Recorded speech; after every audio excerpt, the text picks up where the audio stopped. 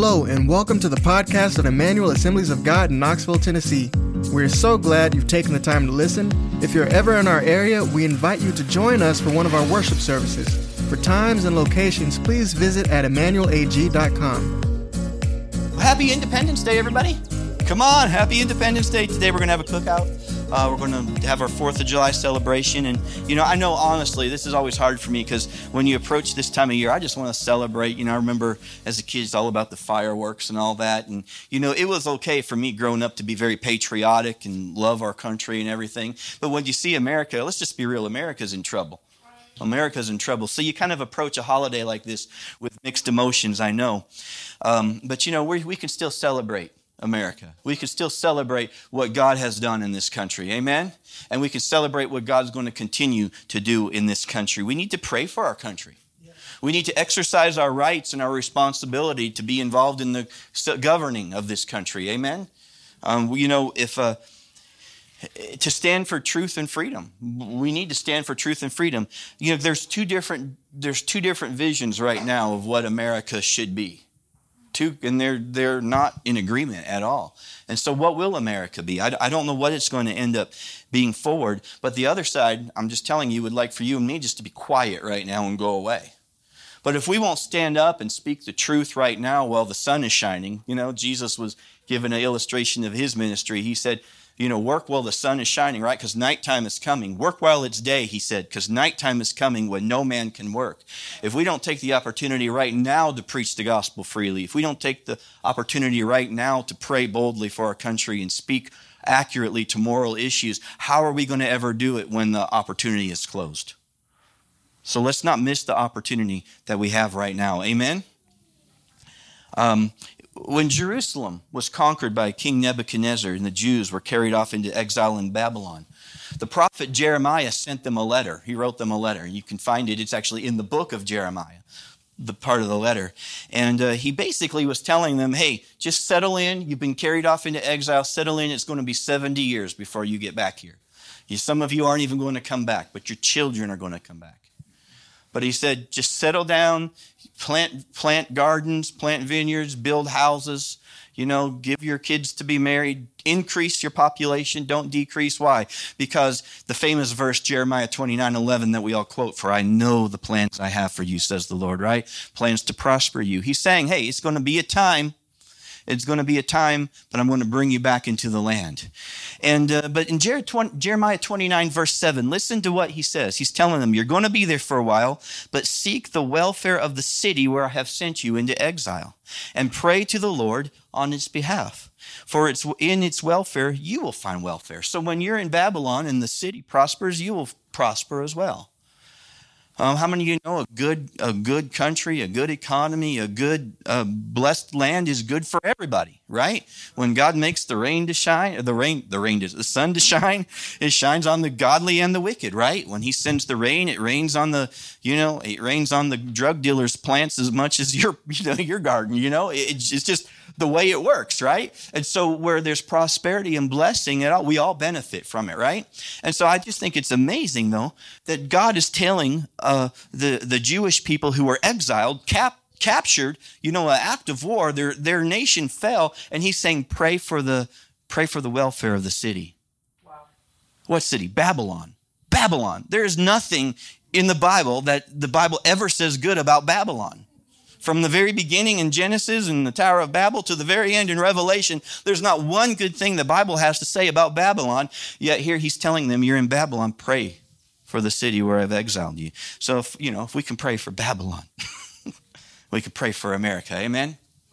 1 Timothy chapter 2, verses 1 through 4 says, first of all then, I urge that supplications, prayers, intercessions, and thanksgiving be made for all people. Say all people.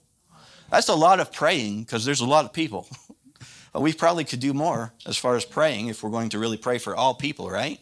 So, but for all people, then it goes on, it gets specific. It talks about people in government. We don't have a king in America, but we do have people in high positions who are making decisions that affect our lives. And so he says, pray for those who are in kings and in high positions. Why? So that we may lead a peaceful and quiet life, godly and dignified in every way. He says, this is good and is pleasing in the sight of God our Savior, who desires all people to be saved and come to the knowledge of truth.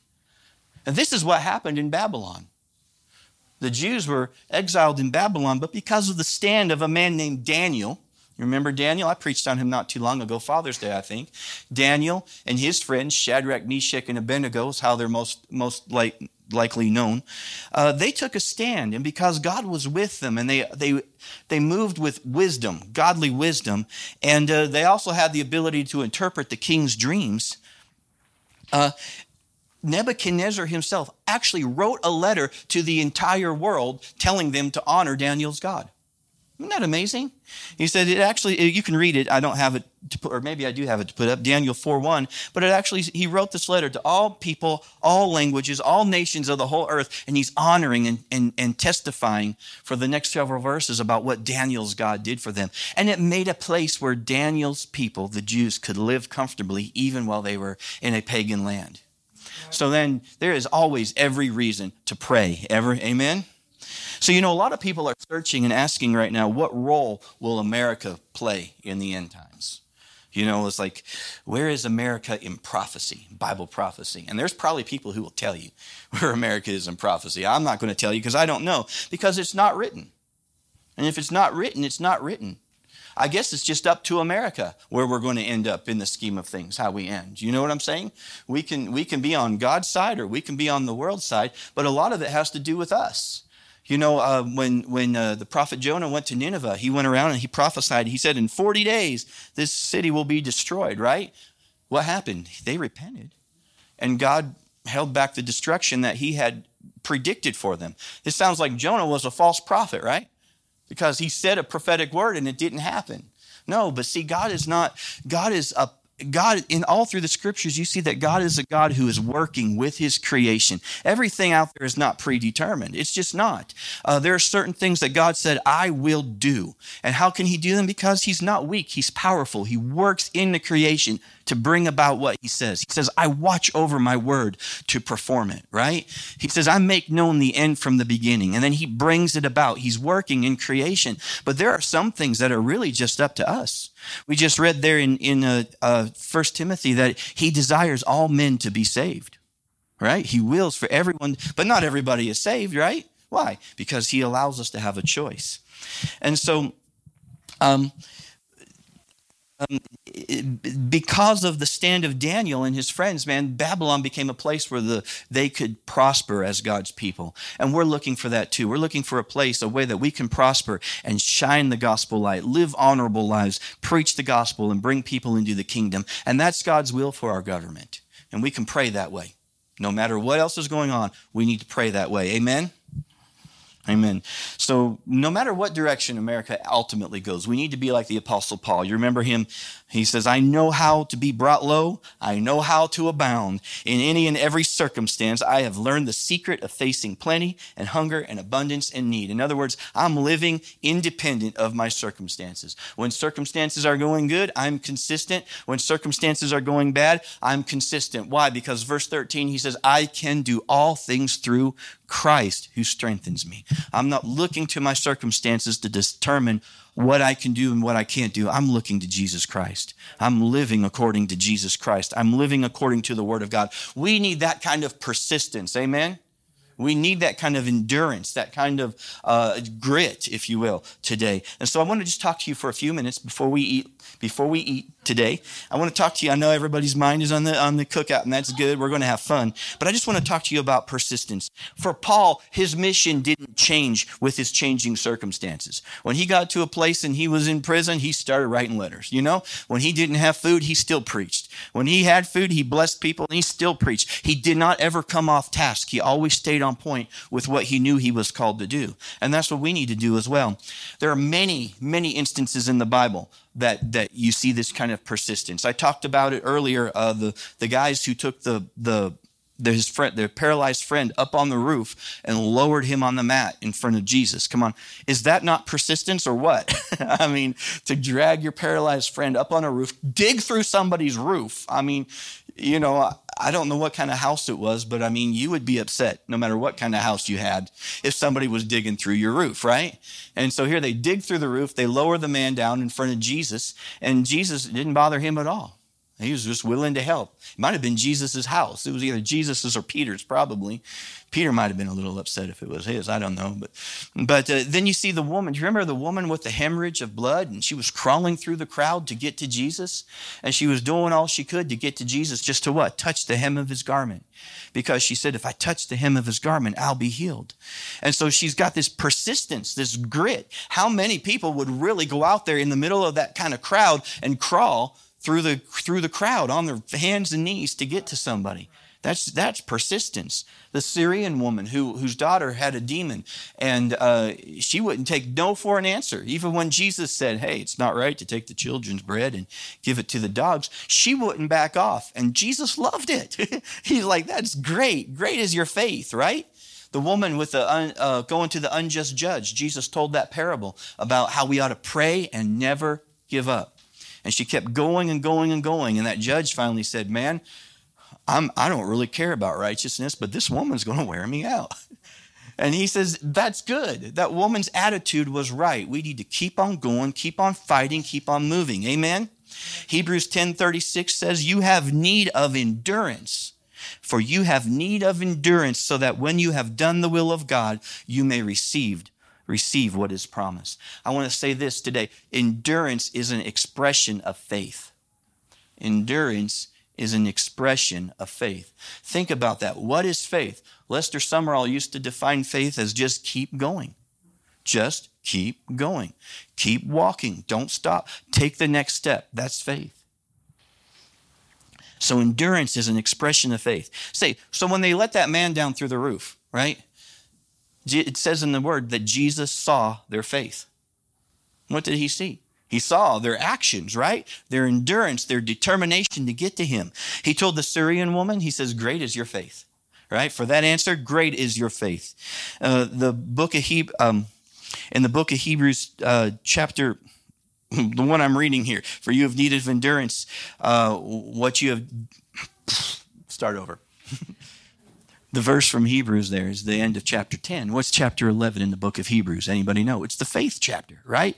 This is how he's setting up the faith chapter. This is what earmarked the people who you'll find listed in the faith chapter who did all of these exploits that some preachers I've heard called this the hall of faith. It's a list of people who've just really taken names for the kingdom of God or stood and conquered giants and just did exploits for God. And here they are. And how does he introduce it? For you have need of endurance, so that when you have done the will of God, you may receive what is promised. Verse 37, for yet a little while, and the coming one will come and will not delay.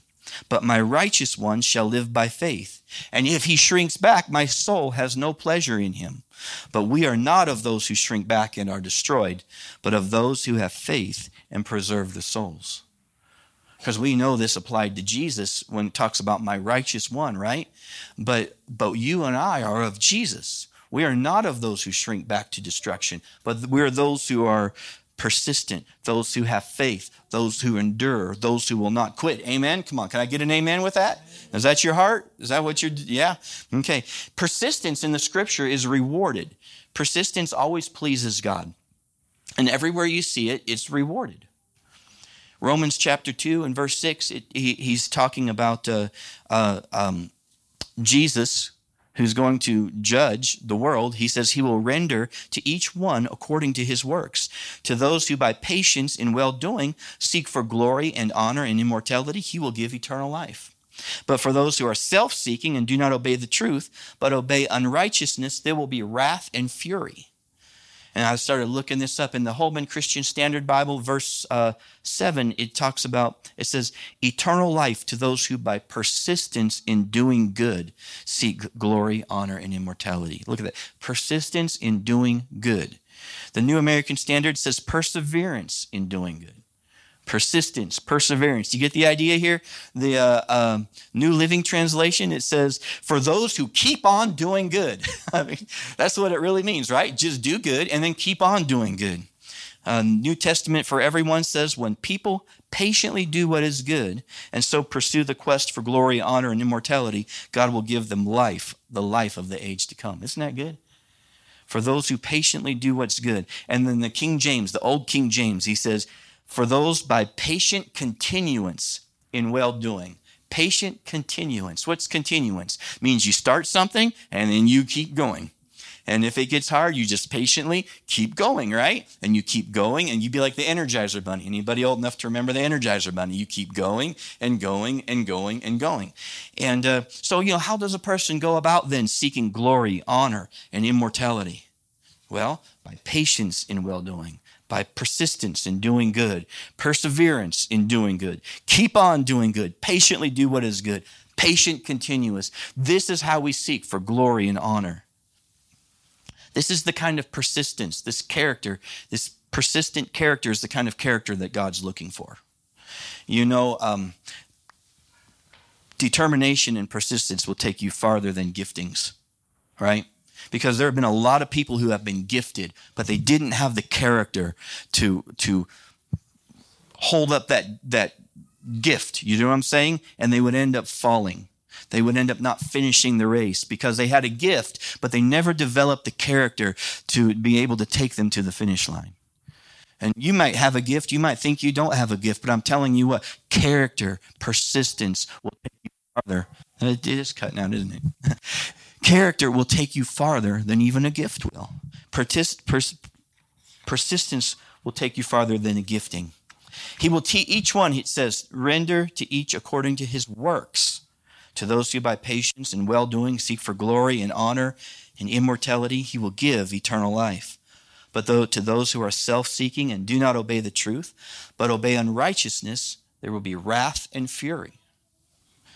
So according to this verse, does it matter what we do? Does it matter what I do with my life, with my time, with my resources? Does it make a difference? I know we trust in the grace of God, right? And I preach the grace of God as much as anybody, much as I can. I lean heavy on the grace of God, amen? But it's not anti-grace to say that actions have consequences, because actions have consequences. They do. And so if you can be persistent in doing good, which is what the Bible calls us to, you can also be persistent in the wrong things, right? We can commit our time and our effort and our talent and our energy to doing things that are not the right thing, wrong things, things that we shouldn't be doing. This is a danger.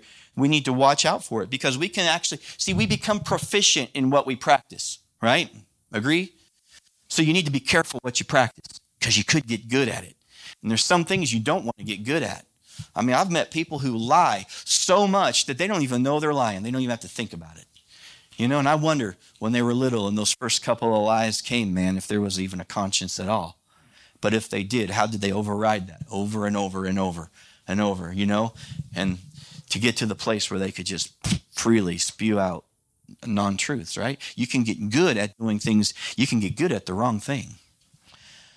So let me just ask you this. How many hours, I'm just having fun here, how many hours of persistent practice would it take, do you think, to master all 256 levels of Pac-Man? It'd take a little bit of time, man. That game wasn't easy, right? Now, I've never mastered all the 256. I could get up to a few levels, but how much time do we need to dedicate to social media before we become proficient gossipers? We could get good at it, right? How much time, how many TV shows do I need to binge watch and for how many weeks before I become a proficient couch potato? I'm just having fun with you. But listen to this. Here's my point. On the other hand, how much practice do I need to become good at something, right? My daughter's taking piano lessons. How much time do you need to practice piano before you become good at it? You can start seeing results pretty quickly, How many weeks do you need to go to a gym before you start feeling the effects of it in your body?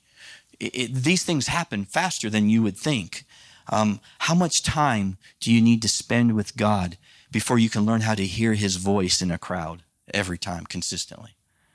It doesn't take as much time as we would think. What it comes down to is just being consistent. Amen? Being consistent, doing the same thing, doing the right thing over and over and over. My daughter is taking piano lessons, and I really like her teacher because she watches her, and she won't let her practice a bad habit. All right? She'll do something wrong. I won't even catch it. I'm like, oh, baby, that's beautiful. She's my daughter. It's like, you're a good piano player. But her teacher will be like, that timing was wrong, or the dynamic was wrong, or something. And she'll say, don't practice it wrong. Because if you practice it wrong, that's how you'll play it, right? We don't want to practice incorrectly. We don't want to practice the wrong things.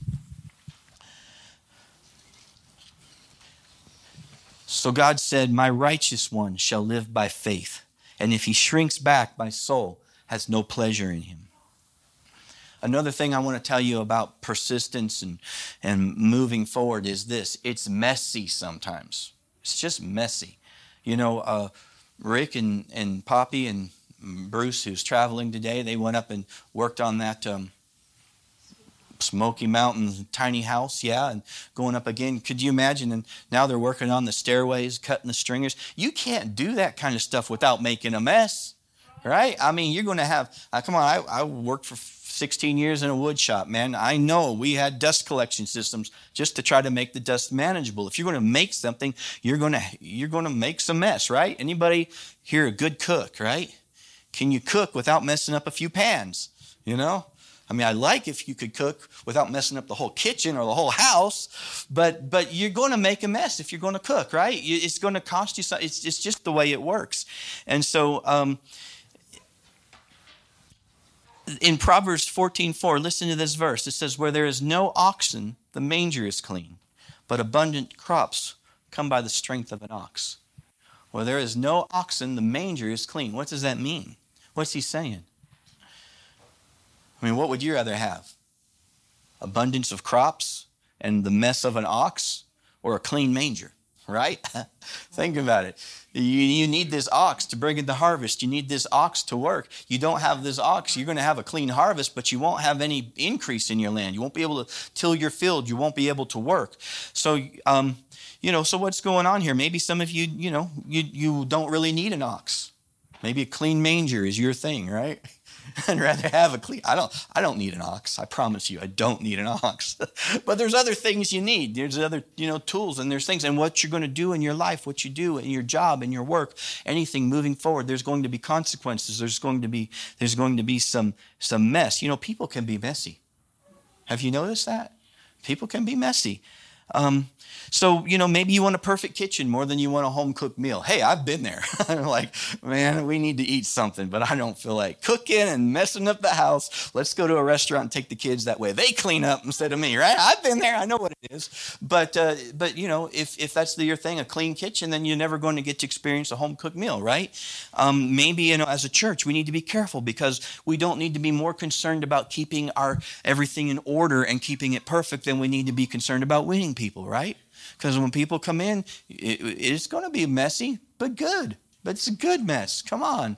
It's a good thing to have just people coming and going, and that's what makes life great, right? The friendship and the fellowship, and sometimes people come with problems and things, but man, we're there for people. Amen? That's what we're called to do. We have fulfillment in that. And so he says, where there's no oxen, the manger is clean, but abundant crops come by the strength of an ox. So we need to embrace the pots and pans if we're going to cook, right? We need to embrace the sawdust if we're going to cook. We need to embrace people. But as we go on, God actually wants us to take control of our actions and our resources. See, he's given each of us time. He's given us resources. He's given us influence. He wants us to take those, and he wants us to direct them for the kingdom of God, for Jesus' ultimate purpose of coming and purpose of being. He wants us to bring our lives and our resources in alignment with what he's doing. And I wanted to just kind of close with this story before we pray for our country, then eat. And Josh, you're going to like this, because when I was learning how to fly, I was flying mostly two airplanes. And when you're driving on the ground, you're taxiing, you steer it with your feet because those rudder pedals are hooked up to the nose wheel, right? And but there was one airplane that I would fly fly sometimes. And whenever I would press it, I had no problem driving that airplane on the ground. It wasn't a problem at all. But in the Cessna 150, which was my first trainer, there's springs between the rudder pedals and the nose wheel. Okay, so if you can just imagine, I'm pressing on the pedals and those springs are stretching and stuff. They're kicking back at me, right? So I'm trying to drive this airplane. I'm trying to taxi to the runway, and I feel these springs kicking back at me, and I'm thinking it's my instructor. That's my problem. I don't realize that I'm supposed to be in control of this airplane. I feel these tension on these springs, and I'm thinking he's driving. And so what do? I would just let him have it. Well, he's waiting for me to take it, right? And so basically these springs are driving the airplane, and we're veering off to the bean field, and I'm thinking, I wonder why he wants to go to the bean field. It just doesn't make any sense. I mean, a few hours. It's just a few hours, Josh. It's like my very beginning, okay? He's wanting to sign me off for my first solo flight, but he can't. He's like, because you need to learn how to taxi first, So I'm driving around, and I feel this pushback on these springs. I'm like, well, he must be wanting to do something, so I back off and let him have it. And he's like, then finally he would have to correct it, right? Because he's not going to let his airplane go into the bean field or into the gas pumps or wherever I happen to be allowing it to go. See, I thought there was some kind of intention that he had, that he wanted to control the airplane at that moment, and so I yielded to him. See, when you step out for anything in life that God has given you a directive to do, don't be surprised if there's pushback. Don't be surprised if there's resistance. But what I want to tell you is that pushback and resistance is not from God. Right? There's not some hidden will. I don't know why some people think that God has a secret hidden will for me to go mess up my life somehow. He doesn't. He's made his will clear in the person of Jesus Christ. He's made his will clear in his word. And you get on your face before prayer, you get a word from God, and you step out to do that, you're going to hit resistance. You're going to have, the world is going to work against you. The devil is going to work against you. But that resistance that you're feeling, don't think that that's God pushing back against you. Amen? What he was looking for is the same thing my flight instructor was looking for. He wanted me to take authority of that airplane and demonstrate that I could keep the thing on the line on the taxiway. Because I'd learned how to land the thing already. I just couldn't drive it on the ground. And one day he explained it to me. He says, there's these springs in there. And when I realized that it wasn't my instructor kicking back at me, it was mine to overcome and win. Do you see what I'm saying? The moment I realized that, was the moment I learned how to taxi. It was that fast. I didn't have to learn. I knew how to taxi. I just thought it was him, so I'd always yield.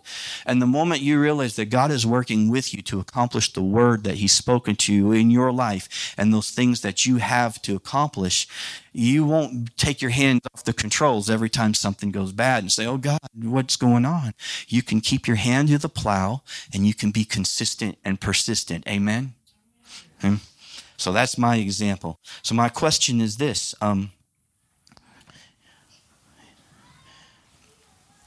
Let's take our time, our talents, and our resources and use them in alignment with heaven's directives. We don't have to do everything all at once, but I just want to invite you here as I'm closing here, just to think about one or two things that you could change. One or two things. Start with that. 2-degree differences when you're going the long haul makes a big difference, right?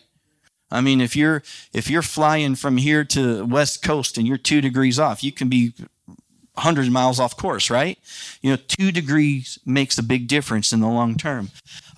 So maybe something little like when you go out, maybe you want to get better at soul winning and winning people to God, or just when you go out, just look for opportunities to strike up random conversations, right? You don't have to go in there with your, with all your points and everything. Just start with a smile. Come on. People who smile get more conversations with people, don't they? People who are willing to say, hi, how you doing? That's the beginning of any conversation. And maybe that's where you go for starters. But just determine to look for things like that. Maybe you need to read through the New Testament. Just spend some time, read 2 chapters a day. Do something small that you can do. I'm going to read a chapter a day, 2 chapters a day. A chapter a day in the Word of God feeds you, man. It makes a difference in your life. Maybe you need to put your house in order. That's what Rinkim and I have been doing. Where'd she go? We've been cleaning the garage and cleaning the house, man. It feels good. It feels like you got a load off, man. You've been too, Corey, haven't you? Because you guys just moved. You know what I'm talking about. But, whatever little things like that will help you get in a position where you can be a catalyst catalyst for this thing that God wants to do in your life, and not have baggage that will stand in your way. Amen? So, we say we want revival, right? We want God to move. We want to be a part of it, but revival starts with me. Starts with me living for God. And what little things am I allowing in my life that are just distracting me from the things that God wants to do? So we need persistence. We need to be doing the right things, expecting a little bit of mess, and not worrying about a little bit of resistance. What do we need to do? Like Paul said again, I press on toward the goal for the prize of the upward call of God in Jesus Christ. Amen.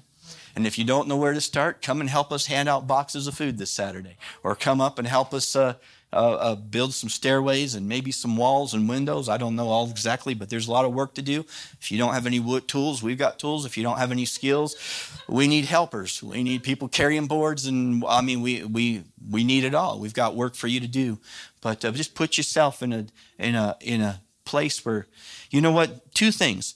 You need to put yourself in places that allow you to use your talents and giftings that you already have, right? You also need to put yourself in places that will allow you to grow in areas that you're not familiar with, and let God stretch you and work through there. Amen? So, can we pray? Let's just take a moment. Let's pray for our nation.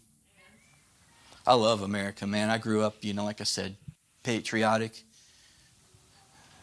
It was never considered a controversial thing to wave a flag or something until very recent times. But my prayer is that God's not done with America.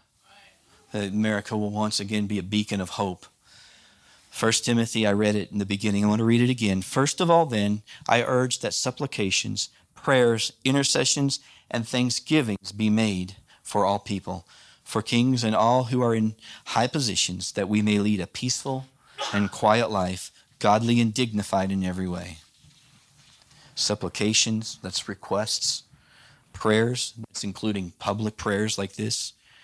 Intercessions, that actually means to go and have a conversation with God about your country. And go between God for your country. Go to God for your country.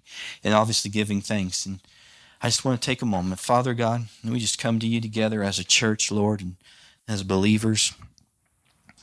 Father, I want to start off with a prayer of thanksgiving, Lord, thanking you for our country, thanking you for the system of governance that has brought us this far, that has generated this kind of blessing, not only for Americans, but for the world. In times past, we have been, in many ways, a bright light shining and been the hope of many people in many cultures. And Lord, sometimes it was because of America and our government, and sometimes it was in spite of America and our government, but you've used us to evangelize the world. And Father God, I pray for that to grow and to continue to grow in America. Lord, I want to thank you for the good men and women who have become public servants, who are serving in our government, in our armed forces, serving in city governments and local governments, state governments, and even federal government, Lord, and the agencies. I thank you for the good men and women who are there. Father God, I ask that you give them just the wisdom of Daniel, the tongue of the wise. Father God, let them shine and prosper. And Father, let their witness and their testimony just make a way for you and for your people. And Lord, even the ones who are there for their own interests, Lord, I pray that Proverbs 21:1, where it says, the king's heart is a stream of water in the hand of the Lord, and he turns it wherever he will.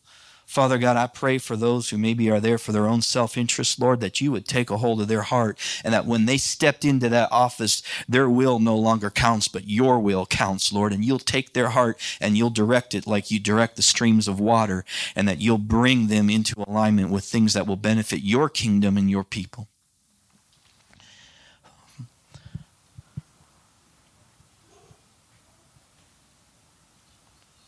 Father God, I ask that you would shine a light on our governments, national, state, local. Father, let things that are hidden be brought into the open. Father God, I ask that you would just expose every kind of corruption, every kind of injustice that's happening, Lord, secretly behind the scenes. I would ask that you would cause it to come out into the open, Lord. And not just come out into the open, but come out in such a way that it has to be remedied. It has to be fixed. It has to be stopped. Let corruption of every kind be exposed, Lord, and dealt with justly. Let truth and justice once again be known in our land. Father, I pray against those who would try to use our democratic system to destroy us from within. Father, I would ask that you would expose their motives and give us strength and courage to stand up for those who are being abused and manipulated. Lord, I pray for the citizens of our nation and those who have made America their home. Father, I pray that all Americans have the opportunity to hear the gospel. Father, send us missionaries from other nations to speak to us, Lord. America has sent out many missionaries, but Lord, we need the gospel preached here and proclaimed boldly in our land once again. Father God, let Americans hear the gospel and come to repentance. Father, that they would walk in your ways once again, that they would seek your face and walk in paths of righteousness and holiness in honor and reverence for you, Father God. Father, I pray for the church in America. I pray that she would embrace the power of the true cause of Jesus Christ once again, that we would have effective strategies to reach our communities, that we would be willing to let go of superfluous things, Lord, and once again become a powerhouse of the Spirit of God. Father God, that your church could once again speak a word in season into corruption and stop corruption. That your church could once again speak to leaders of all kinds, Lord, and call them into account. And be respected once again rather than mocked in the public square. Lord, I pray that your church will be salt and light once again. Father God, you have a willing group of people right here in this church. I believe you're raising up willing groups of people all over this nation. Father God, we're looking to be a part of the revival that you want to send to America. And we thank you, Lord. We love our country. We'll serve you and we'll serve our country as long as they don't conflict. And we thank you for that. In Jesus' name I pray. Father God, I thank you for this food that they're down there cooking and preparing right now. Father God, and the food that everybody brought, Lord, let us just have a wonderful time of fellowship and friendship today as we celebrate the birthday of our nation. Most importantly here, Lord, we're here to fellowship and honor and worship you and celebrate Jesus Christ. In Jesus' name, give me an amen. Amen. Well, praise the Lord. Excited about it. I think most of you saw where the moonwalk and everything